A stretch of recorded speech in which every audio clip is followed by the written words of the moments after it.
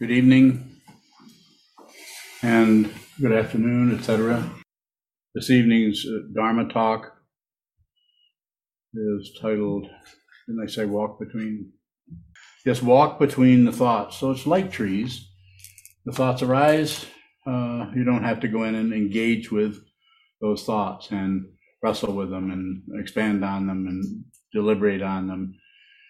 They are real in that they appear, and they are unreal in that they are dependently rigid. They are insubstantial, no matter how they feel, no matter how that particular dynamic, that story that's arising in your mind stream. It's there, so we don't want to shut down on it and ignore it, but also we don't necessarily want to somehow validate it or make it our reference point for whatever is happening at any given moment in our life. So you can experiment with this a little bit on the cushion. Sit down, hold still, watch the way the thoughts arise in your mind stream, and look at the spaciousness around the thoughts rather than this must mean that or this must mean that.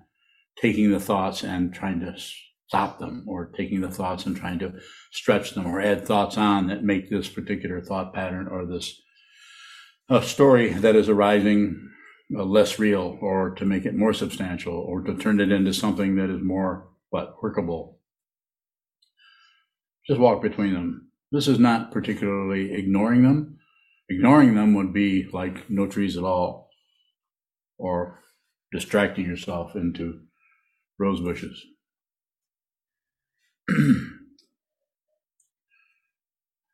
So, it's just a way of talking about it. I give the same Dharma talk over and over again with different names, as some people have.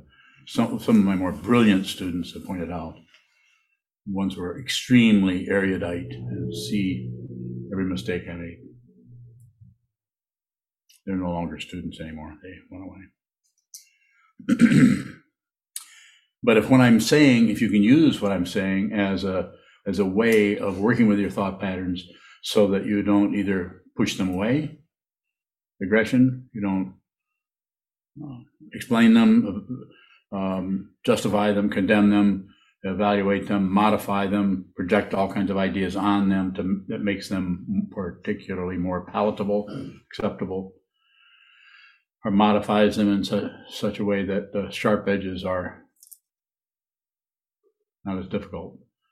That's all I'm saying, is work with us in such a way that you attend to are aware of the spaciousness around thought patterns.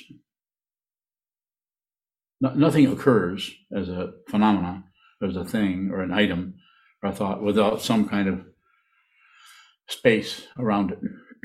Sometimes this could be awareness of what is arising. Way of talking about it. It's a difficult area to turn into words without getting hooked by our concepts of true and untrue, right and wrong, and so on. So it is about taking an attitude in our meditation practice, in our life for that matter, that is one of acknowledging the incredible openness and spaciousness around everything. Even difficult situation that is arising that triggers anger or jealousy or resentment or envy or whatever it may be, rises up. There's a great amount of space there in that, around that experience that is arising. This is what's being recommended. And also, if you see that whatever is arising, that you are not able to do that you're starting to clamp down or go into, you could say kind of compulsively or like a knee-jerk, just go in and here I go again. That keeps haunting me, bothering me. Some kind of anxiety or something. It really doesn't have any strong description. No real thought companions around it to let you know what it is, to give it some kind of a credential that validates it. It's just an extreme feeling of difficulty. Sometimes this shows up in a mind stream in such a way that the only word that really applies at all is depression, possibly anxiety if there's a lot of agitation going on. So you could also see the space around the warfare, around the conflict, around taking something and trying to turn it in such a way that it doesn't bother us, or take something and add to it a lot of ideas, evaluations, judgments about that hopefully would ease that intensity or the prickliness of that particular experience that you're going through. This is why the instruction, when you sit down to face the wall, just observe, just receive. And this trains us over a period of time to not only receive our own thought forms that come and go without looking to separate into just good thoughts or just positive or just some kind of control, but to actually relate to the world in terms of our mind, so that when we get off the cushion in what's often called post-meditation or, your everyday life, that you're able to do something very similar. You're able to receive whatever shows up in the form of other people and their difficulty, other people and their difficulty with you. Just receive. More warfare. And even the warfare, if that begins to show up spontaneously, don't meddle with that. Don't go to war with the war. So walk through the trees, walk through the thoughts. You're walking, you don't run into the trees, you don't run into the thoughts. You walk in the space in which they're occurring. So your movement is in that space. You're acknowledging the spaciousness. Metaphor only goes so far, of course, but it's being in that spaciousness that allows something like thoughts or trees or anything else to even show up as a singularity, as a tree, or as a thought about how somebody's treating you, or a thought about how you can't quite understand something in the way other people seem to be able to understand it. So the idea here is it is about seeing the spaciousness, the interval, the way that shows up in your mind stream as interval. Quite often it shows up as not having a clue about anything. Ego mind does not like that, doesn't want anyone to know that, doesn't want it to be reinforced by other people knowing that you're lost in space or you don't know what to do next. And of course, the downside of that is just we don't know. We aren't sure what to do. We are tentative. We are lost.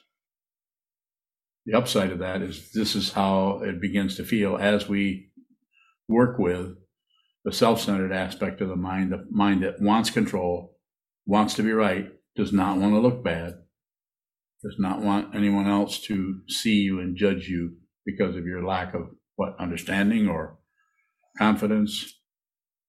Go down the list. Happy to take some questions if you have them. I can also continue. Well, I must be making myself very clear. There's no questions. Or you just want to see how far I can go without questions. Yes. When you're bowing, I think you said at the beginning that as thoughts arise, you don't have to engage in them. Yes. So if we have no control over the thoughts arising, how can we not engage bowing? So receive the thought itself, and be aware of the space in which the thought arises, because the space was there before the thought rose, and it will be there after the thought has subsided. The space doesn't do anything. And the consciousness, thoughts are not aware. We're aware of thoughts, but as soon as we become aware of thoughts, then the consciousness gets submerged into the thought. And then that connects with the apparent identity of the one who's doing the thinking, the one who's feeling how I feel about this, or how I feel, or what I think about that, or this. The identity that is unreal, yet seems very authentic, seems very real, and seems to be necessary in order to protect us from whatever, the unknown, threats, and so on. So when thoughts arise, there's another teaching that says label thoughts and return to the breath. So I practiced that many years and taught it for many, many years. I'm not against that. If you want to do Shamatha Vipassana, you should go ahead and do it. I just feel that this is a more direct way. This is actually a Shamatha and Vipassana together. Space, no space. No. What about, do we pay attention to the content or the context of the thought? However it arises, don't shut down on anything. If it arises and you notice you start to go into something about the context, what was the other word? Was that content? The content, just look at it. No turning away, no turning towards, and no shutting down. And the way we do that is you sit down and you just open the doors. Let the mind stream. You're not really letting it so much as you're just not obstructing it. You're sitting down, you're holding still, and your intention is to observe what continues. And maybe when you first start meditating, not much happens. You're just looking at the wall, kind of boring. You're maybe hearing some noise behind you of someone else down the hall or in the same building or out on the street. You just receive that. Then eventually the mind starts showing up different kinds of daydreams or fantasies or imaginations about whatever plans that you have to get your taxes done or what you need to say to your neighbor when they show up again about something you're both having problems with. And any kind of discursive thought, just observe that thought. Don't try to push that away or label it thinking and create some kind of artificial meditator. A lot of teachers will disagree with this. I don't mind. They can disagree. They probably have students that are doing what they say. I'm coming out of my experience of doing it for decades and decades and teaching it.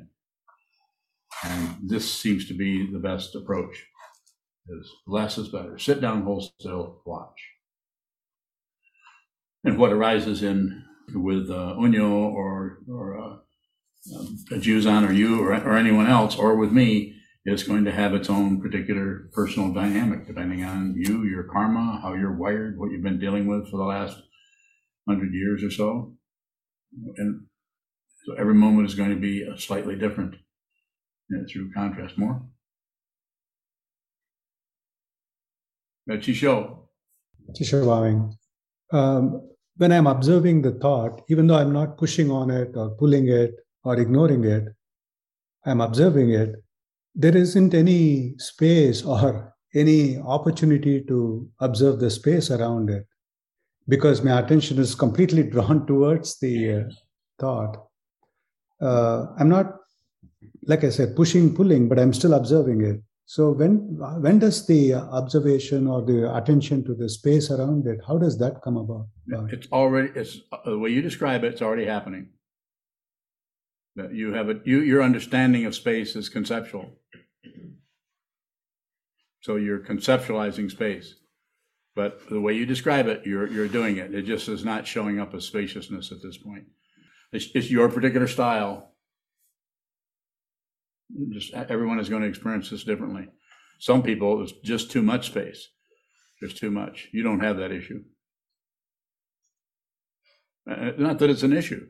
It's just that your style is, you think about everything. Am I correct? Yes. And not that other people don't think a lot also, but there's some people have more spaciousness. That doesn't mean they're ahead of you or ahead of me or somehow are closer to Buddha nature or something. Just different styles, different ways of relating to the thought, to the mind stream, and to passion, aggression, ignorance. It shows up differently with each person. Juzan. Bhaving. Does the space eventually show up like conceptual space? Which one? Juzan Bhaving. I think you said to Chisho that the space isn't showing up to him like that currently. So I'm wondering if what you're saying he is seeing as space but doesn't look like space eventually looks like space. It may, or it may not. It may not have to do that at all. When I talk about space, it's the concept of space. So, and then when I talk about that, then that triggers in you or in me or anyone a different understanding of what space is. And we all are very sure about what our understanding is. It might change, but right now, if I say the space in which things occur, each person has a different way of relating to that, how that is with you personally or with me. Juzan Bhaving, what is space? It's known by what arises in it. If there's nothing arising in it, there isn't any space. Geez, I'm buying. Is there space when we're buying into what's arising? Yeah, or otherwise you wouldn't know you're buying in.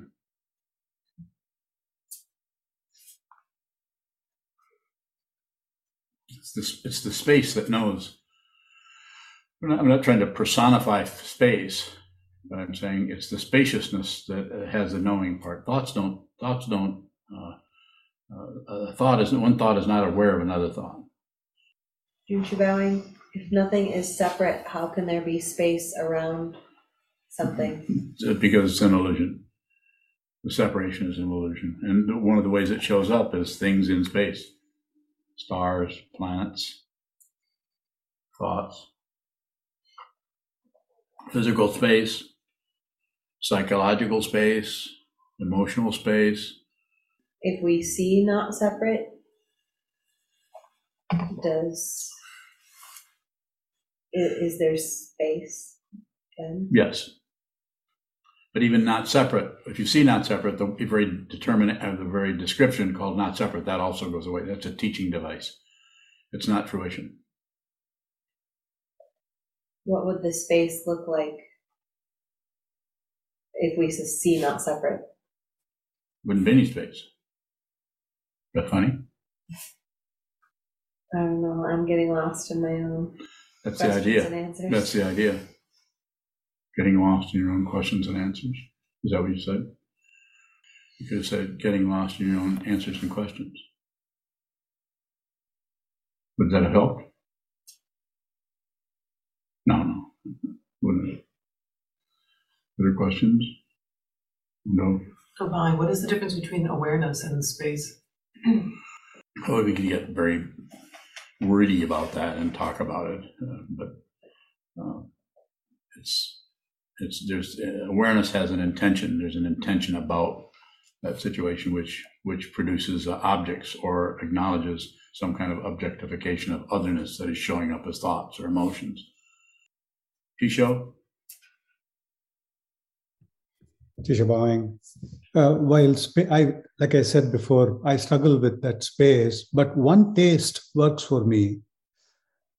Is that equivalent to observing the space? One taste? Yeah. Yes. One taste it's a very relative statement, but it's a way. Was it Rochig? Is that Rochig? Rochik. I was just corrected. It's Rochik. But yes, that's a way of using a very relative, one of the senses, tasting. It's just one flavor. That's a way of addressing through that particular sense, one touch, one act samadhi. Just there's a oneness that we don't want to go to the one because then it's too easy for the ego to congeal around that and say, I understand oneness. There's no way to do that. But if you say one taste, then you're relating to an area of consciousness that doesn't have conventional ideas in the way, in other words, the taste buds don't really think, but they sense that apparent otherness. And that otherness begins to, in terms of the mind stream, begins to be one situation. Everywhere you look, you don't see anything else. You see the differentiation, you see the desire, comes and goes, it does whatever it wants, but you don't fundamentally see something else. So therefore it's one taste. It is probably because it goes into the sense fields rather than stays in the thought area that you actually taste, and so you can see how everything could taste the same. One flavor. Further questions? Shambang, is there any fundamental difference between thoughts and the space in which they arise? Ultimately, no. But relatively, it's path. We look at the path. We look at what arises in the space, and we don't accept it, reject it, or look away. That's the path. But fruition is fundamentally not separate. So space and phenomena are not separated anymore. Not separate. Excuse me. Keelan? Keelan Bowing, are there thought halfway measures? Bowing? What is it you want to know? if a thought arises and I say, I don't like, and I know where it's going, and I kind of slow it down through that, not liking or liking, or is that a kind of way to work with it, like a halfway measure? Could be. I'm not totally clear on what you're asking about, but it sounds like you're picking up on something that's starting to occur, and before its momentum starts up, you take away its fuel. Something like that. Key and volume, it's like I catch it, and then I might not be able to stop it, but I can kind of ride it, sort of. Okay. Is that a way of working with? I won't disagree with you. Okay. I won't necessarily agree, because I'm not sure exactly what you're describing, but I don't know. I don't understand enough about what you're saying. Human volume. Another way I was thinking of is if a feeling comes up, and I notice the feeling, but then jump into a thought. Is there a halfway measure, or can I work with it in that manner? Just eventually see that for what it is without jumping to the thought part. Perhaps. I'm still not clear on what it is you're describing. But you're a particularly confusing person. Not only to me, but probably to yourself. Oh. We could talk more about that, or if you can clarify what you're asking me. You're using the idea of halfway, a teaching that I've given on occasion of halfway measures. Yeah. I'm wondering if there's a way to apply it, or if what I'm describing looks like. I think so. Like that. If you're using my teaching of halfway measures, just simply is look, instead of seeing this and then suddenly seeing this, look at this. Halfway, halfway, halfway. So it's an awareness practice, not a conclusion practice. Nothing may arise out of that as some kind of insight about the space between two situations, the beginning of it and the end of it. But there's something about the nature of phenomena moving in space, whether it's in the mind stream, the thoughts, and the actual occurrence of beginning and ending starts to show up. like the momentariness, a word that doesn't really do anything but describe how it looks. It doesn't describe how it is. It appears momentary. Other questions? Suzanne, sometimes I might give you my commentary of something that's showing up for me, and you'll say that's awareness. I do. How is that content awareness? What content? Whatever I'm describing to you. You're just describing something, and I'm telling you the most important thing about what you just said is the awareness of it, not the content. What shows up in the mind stream is going to be thoughts of this, thoughts of that. I like it, I don't like it, it's good, it's bad, that shouldn't be, they shouldn't be doing that, she shouldn't have said that. When she said that, I should have said this. When they did this, I should have stopped them. Or I should do more of this, they should do more of this. All the commentary. And that's what I'm addressing as far as I recall. When you start, I can tell that you're getting into the structure of the thought about something. And it might be concerning you. And it's not that we're not trying to get away from the necessity possibly to work with what you've just described. But the most important thing about that, what you're describing, is your awareness of it. You're very, very aware of that dynamic happening. And the awareness is getting submerged into the content itself. When the awareness itself is that relative way of talking about this, appreciation. You really appreciate not only what arises in the situation, but the spaciousness within which that shows up. Then we begin to see the relative and ultimate value of everything, sometimes called sacred world or basic goodness. There's nothing to fix. Sure looks like it sometimes, though.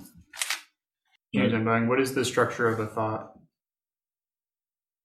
I think they're made with, I think that half of them are pretzels and the other half are pickup sticks that have not been picked up.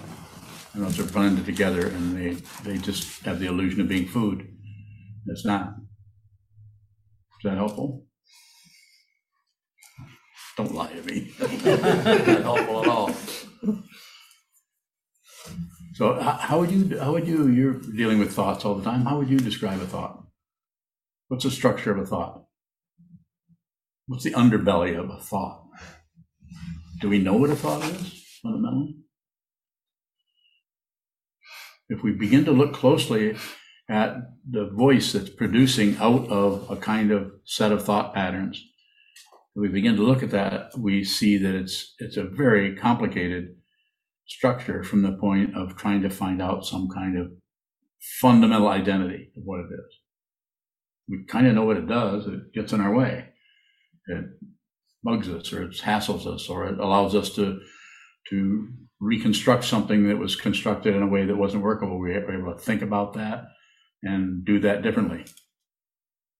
Just like a good example that comes to mind just because we've been thinking about it, talking about it, was the plumbing in the Karma House and how to work with that plumbing situation. And then the stairwell that Takado just built or is in the middle of working on in Karma Lane, how to do that, how to think about that in a way so you're already thinking about how it is and what's the space you have there, and then you think about how to put that together. Those are just very pragmatic thought patterns. But we tend to do the same thing in our mind. We tend to try to work with thoughts in that same way as if they had some kind of dimensionality to them, like lumber, but they don't.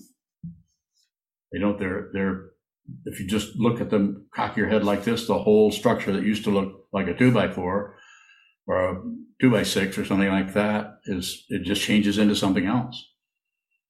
That's why it's so necessary to just receive what that is, so that if you do endeavor to do something with it in terms of producing a commentary on something somebody is doing or saying, or respond to somebody, that you're doing it with the same materials that in the sense of conversation that person is using, rather than come out of it with already preloaded with your concepts, your ideas, your constructs, and your beliefs, your opinions, and your idea of right and wrong.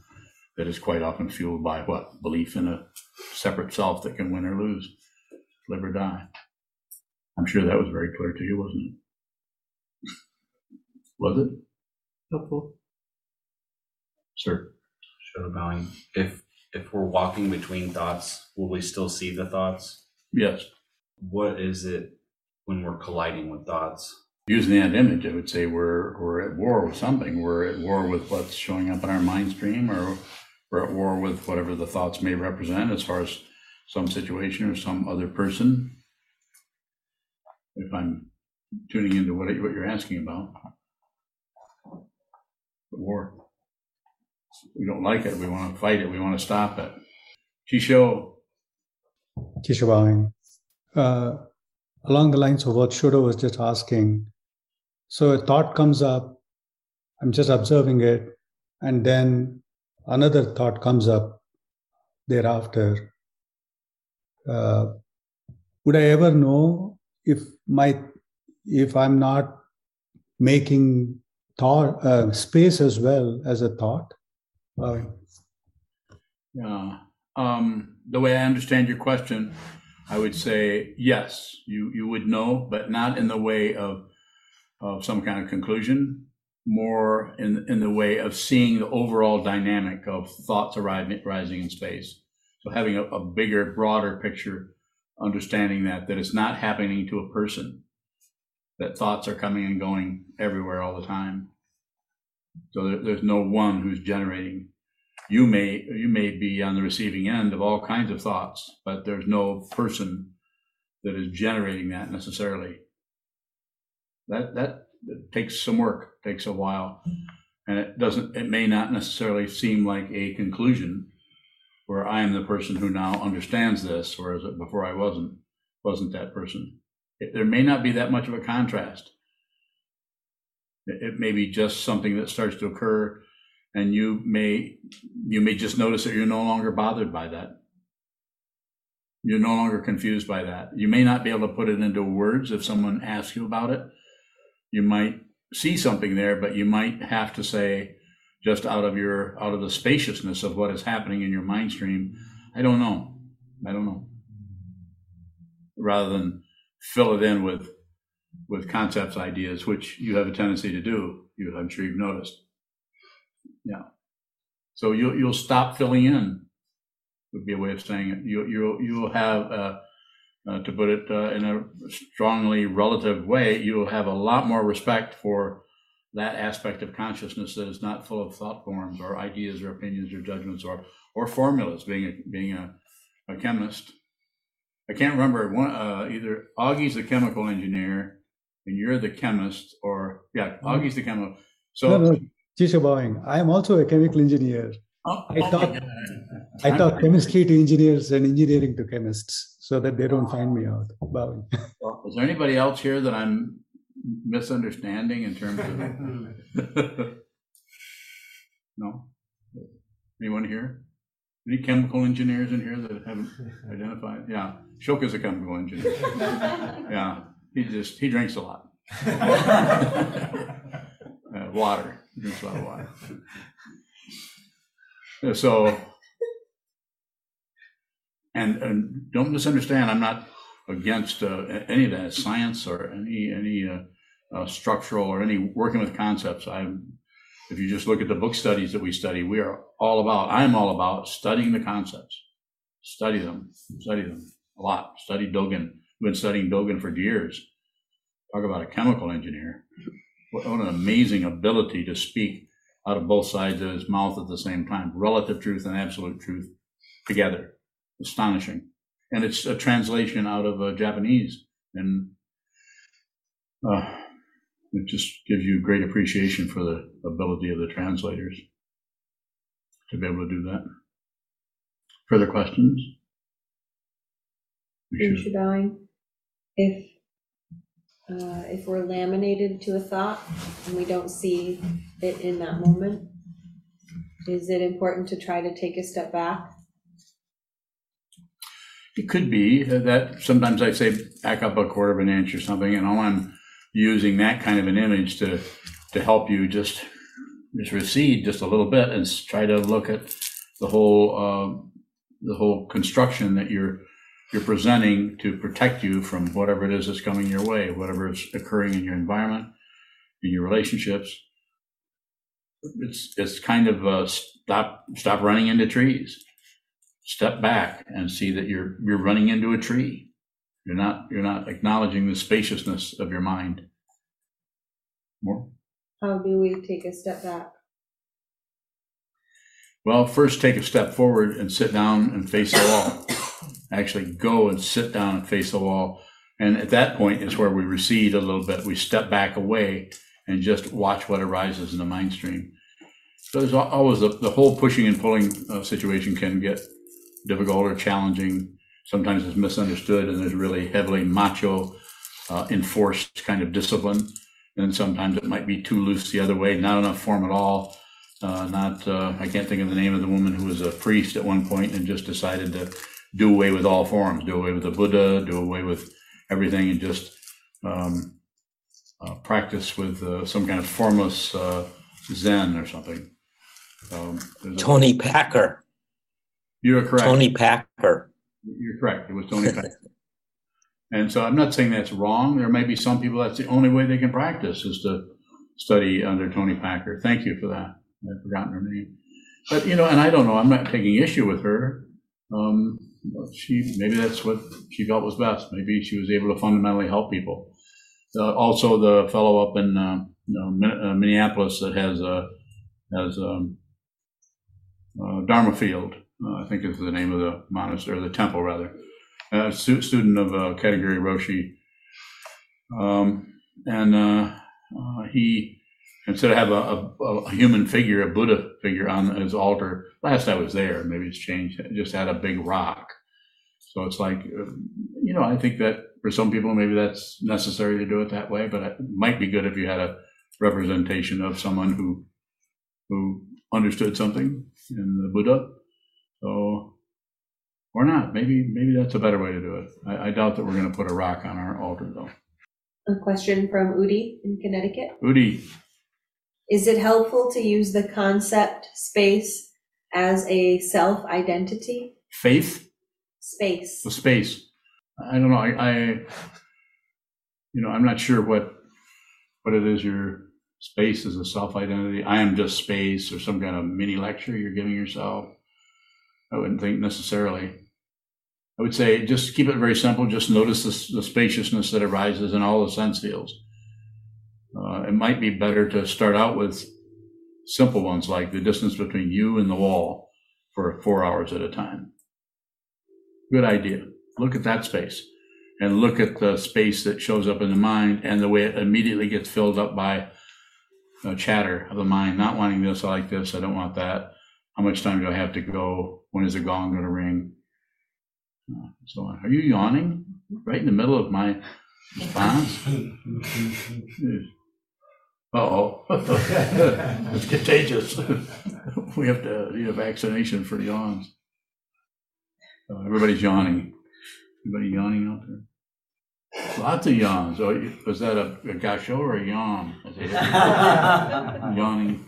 I usually yawn like this. If you watch me sometimes in a book study, I'll put my hands up like this, which was pointed out to me by my Jisha said, I noticed you yawning behind your laced fingers.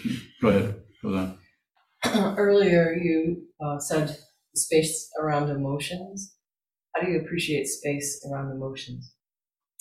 Feel the emotion. Don't abandon the emotion for why it's happening, who caused it, who triggered it, or what. Just feel the texture of the emotion, and you'll see the space. But you will not see the space if you add on all of the concoctions about the emotion, because that fills up all the space around it. So it doesn't have its own presence, its own singularity.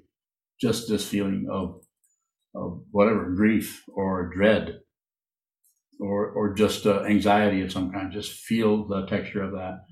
As if when something arises, as if you didn't care whether it ever left. You could be anxious from now on. This is called compassion. Has to start with you. If you do compassion out here as trying to be a compassionate person, this is, I don't know what technical word is used, but it's just basically bullshit. It's not compassion. It's pretending. It's wanting to be a compassionate person, look like one, appear like one to yourself and to others, rather than actually fundamentally being compassionate. If you're fundamentally compassionate, it won't be an emotion. It won't be emotional necessarily. This doesn't mean that you shouldn't help people or address situations where there's difficulties, where you would step in and fundamentally help somebody. That wouldn't be necessarily abandoning the feeling. Go ahead. Is there a way to kind of have more airtime with the emotion? I just feel like it's abandoned quickly often. So that's awareness, though. Just watch it, and become abandoned, rather than try to trap it so it doesn't get abandoned. It's about awareness of abandoning. When I say don't abandon it, I know you can't help it. When I say don't do this, don't add, don't subtract, don't divide, I can't help doing that. But if I say that, that brings your awareness or anybody's awareness more into how much when something happens, we add on a commentary, or something happens, we judge it, or we judge it before we really receive what that is and see clearly, deeply what that is. We jump to a conclusion about it, or refer to a conditioned standard, sometimes called an opinion, about that kind of situation. We move into the standard about it. But if I say don't do the math, then your awareness is going to be more about how much you keep objecting to, agreeing with, and ignoring whatever arises in your mind stream or your environment. And over time, that awareness is what begins to turn the whole thing around in such a way that you could fundamentally stop separating yourself from your world out of fear or hope. Go ahead. Sir. Shanbang, how do we observe the emotion or the thought and see the space from inside the emotion and thought? The emotion is just see the emotion without pushing, pulling, or shutting down, and then the spaciousness is there.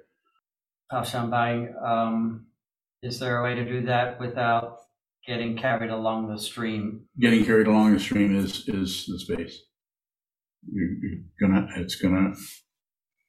It's a failure. No success story. There's no way to do this. So, I'm finally starting to get it. Probably not going to happen. More? No, that's very disappointing. Well, good. Then I succeeded. Did you? A question from Benjamin Swartout in Florida. Benjamin. What is there to walk on between thoughts? What is the space there? Is that space empty? The way you asked the question, yes. The way it sounds, yeah. It's just we're just using a metaphor for walking through woods. You're not going to walk into the trees. I'm just using that as a kind of an obvious, at least to me. Just walk between the thoughts. There's a lot of space there. Look at the thoughts in that way. The thoughts arise. We don't even know what they are. We just know that there's some quality of consciousness that shrinks down into a pattern that is for, against, or about, or we're shutting down, or ignoring, or interpreting something, and freezes the whole thing up, called fixation. And the consciousness is able to do that. Instead of just using the thoughts to figure out how to build a stairway, like we were talking about earlier, instead we use that structure to torture ourselves and torture others and try to get ahead and not fall behind and have a materialistic attitude of some kind of gaining idea about everything. Jake Bowing. Yes, go ahead.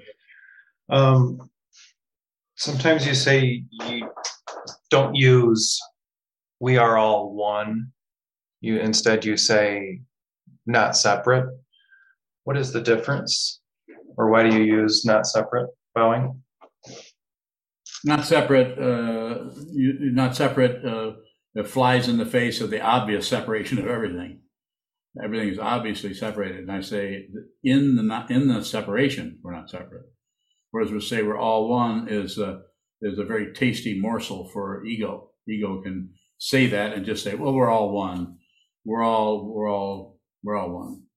And it's kind of a idealistic approach to it. So, well, we're all one, so we don't have to worry about that anymore. Or we're all religions lead to the same conclusion. Maybe. Yes, Jake Bowing. Not separate still, to me, seems to imply that something exists.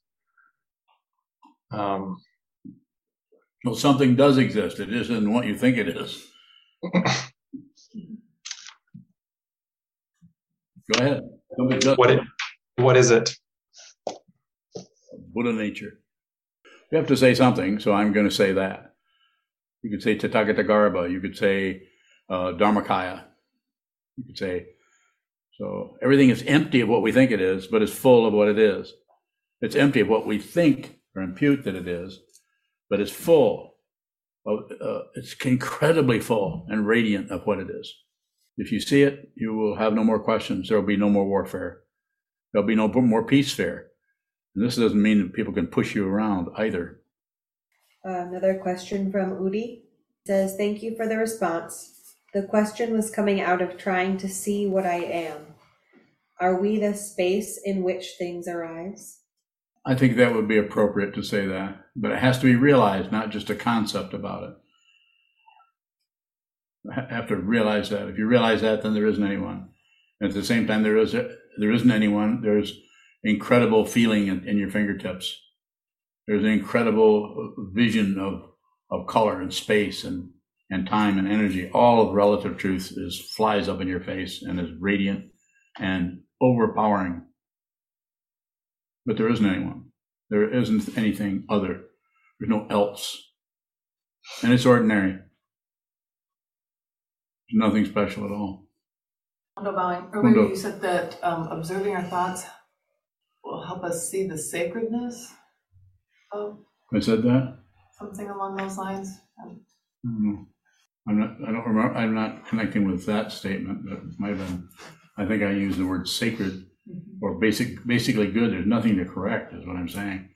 Everything is fundamentally as it is, what is necessary. What needs to be there is there.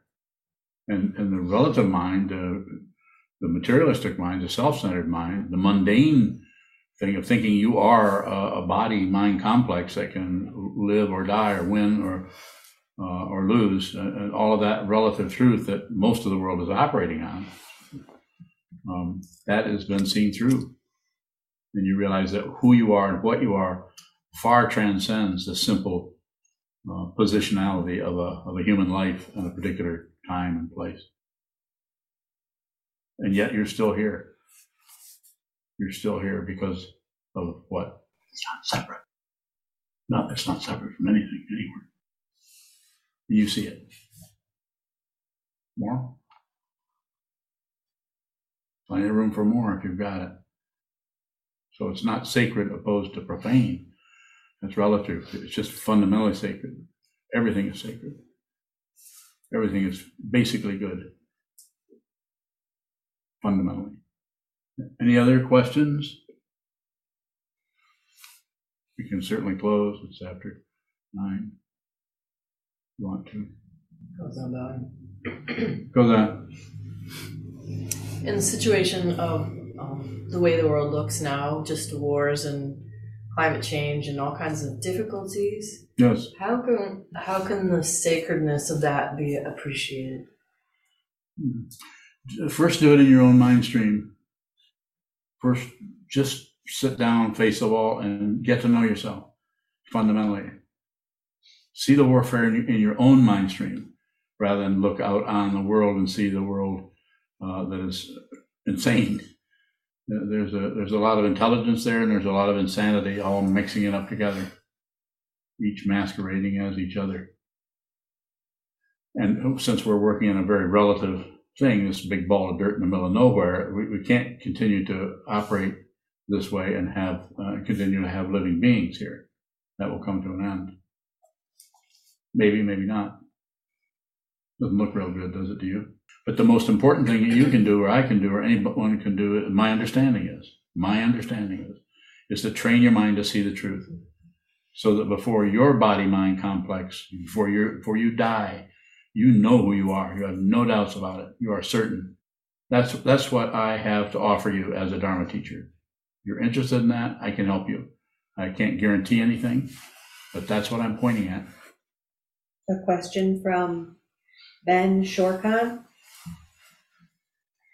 James Lowe, the teacher of Dzogchen, in his video about the 4 statements of Garab Dorje, describes emptiness as stillness and freedom from reaction to the mind's activity. Would you agree? Repeat that again. James Lowe, the teacher of Dzogchen, in his video about the 4 statements of Garab Dorje, describes emptiness as stillness and freedom from reaction to the mind's activity. Would you agree? Sure. Be a good place to close.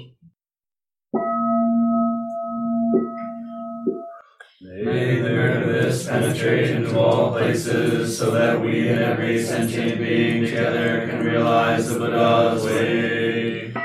Ji-ho san shi shi-hu, shi-son mu-sa bo-ko-sa, mo-ko-ja-ho-ro-mi. The 10 directions, the 3 worlds, all Buddhas, all venerable ones, Bodhisattvas, Mahasattvas, the great Prajna, Paramita.